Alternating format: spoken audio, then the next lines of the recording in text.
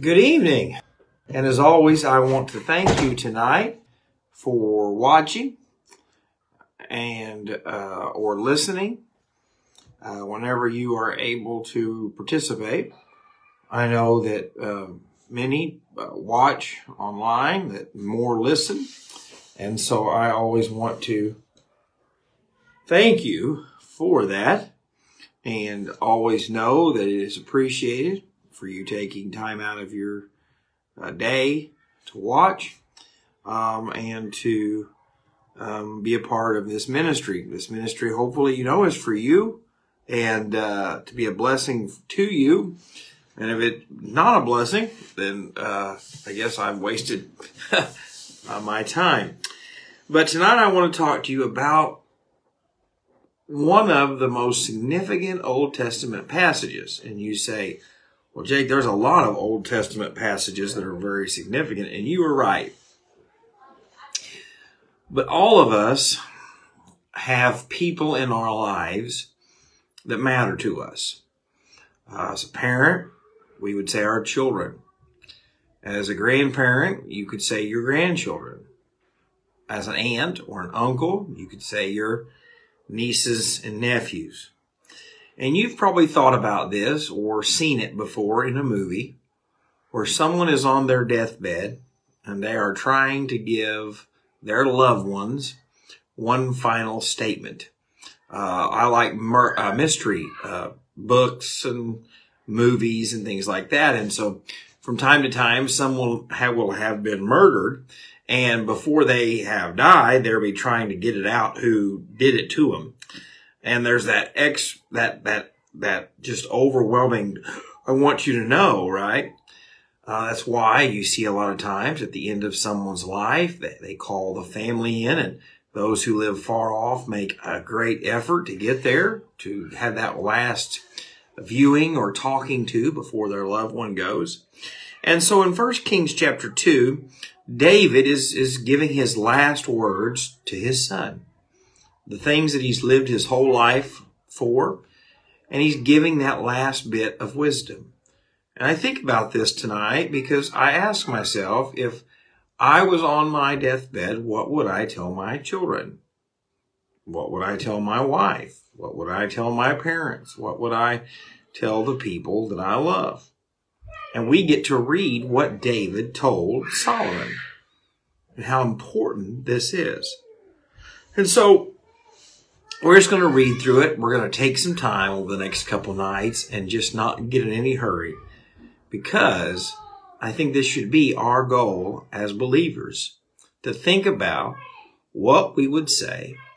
And if we didn't get the chance, would the people that we love know this about us? So in 1 Kings chapter 2, verse 1, it says, as the time approached for David to die, he ordered his son Solomon, as for me, I am going the way of all the earth. So he starts out by saying, I am going the way that every other person who has ever been born has gone or will go. And you say, what does that mean? Is he going to Dale? Is he going to Broughton? Is he going to Belrive? No, he's talking about death. He is saying that all people are one day going to die if the Lord tarries. The Bible says, and it is appointed unto man once to die, and then the judgment. You see, friends, we have people that you meet and I meet, and probably even ourselves, convince ourselves that I've got plenty of time. I've got plenty of time. I've got plenty of time.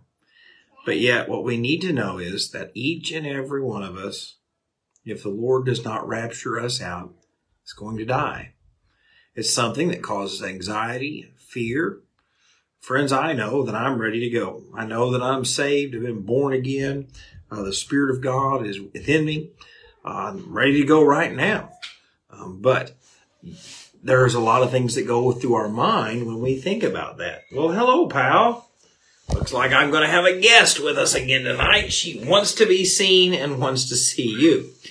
And so, as I have said, there's a little girl right here who it matters to me what I tell her when I go.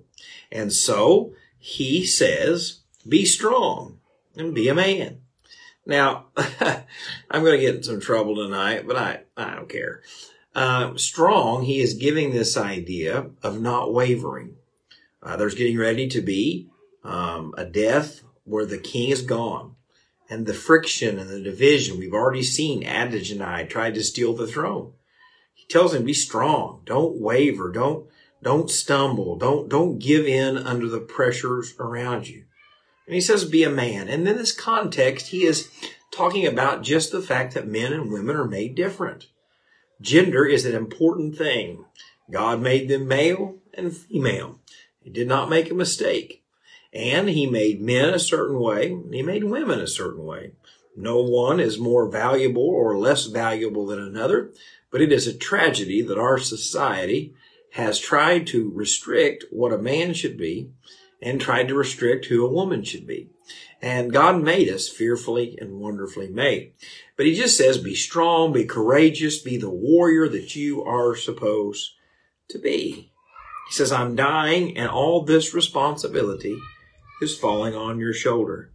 But don't miss that. He just didn't tell him to be strong and to be a man, because I know plenty of tough guys, right? That they won't cry and they won't show emotion and they won't be gentle and they're just men, right?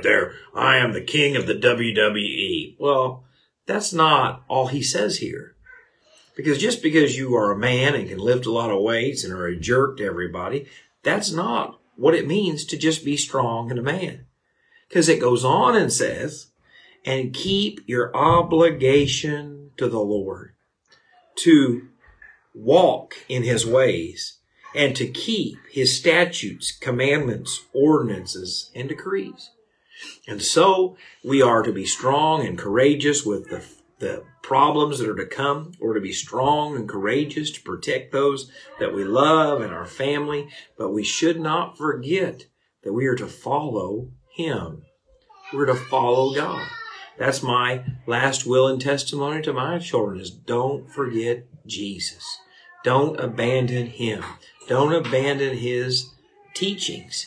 And so tonight, David does what all of us would do and says, stay the course. Don't abandon who God is and what God has for you. Oh, hey, sis. Now, I'm not sure here, but we better be careful with you getting up here because I don't believe you've got any britches on. So, don't want to get arrested. But we have to know that that is what is most important. That peace, that love, that joy, that forgiveness, all those attributes that sometimes we don't attribute to the manly man outward appearance. God says through David, don't forget God's commands, his instructions, his ways. And so his last will and testimony is to be strong, but to stay humble and stay a follower of God. Stay faithful to him.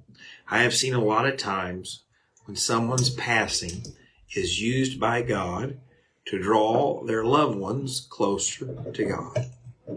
But I have also seen many times when someone dies that it drives their loved ones from God. And tonight, your last will and testimony, the memory of your life, the words that you say to the people that matter most should be stay the course and follow who God is. And so we got lots more to look at in this last will and testimony of King David. But tonight I hope that that's the testimony that your children, your grandchildren would hear from you or would know about you because of your life. And so Lydia, this is Lydia Jewell right here. Can you say good night? Good night. And Jayla, can you say good night? Good night. And could you tell everybody we're thankful that they watched and we're loving them and praying for them? They've already forgot.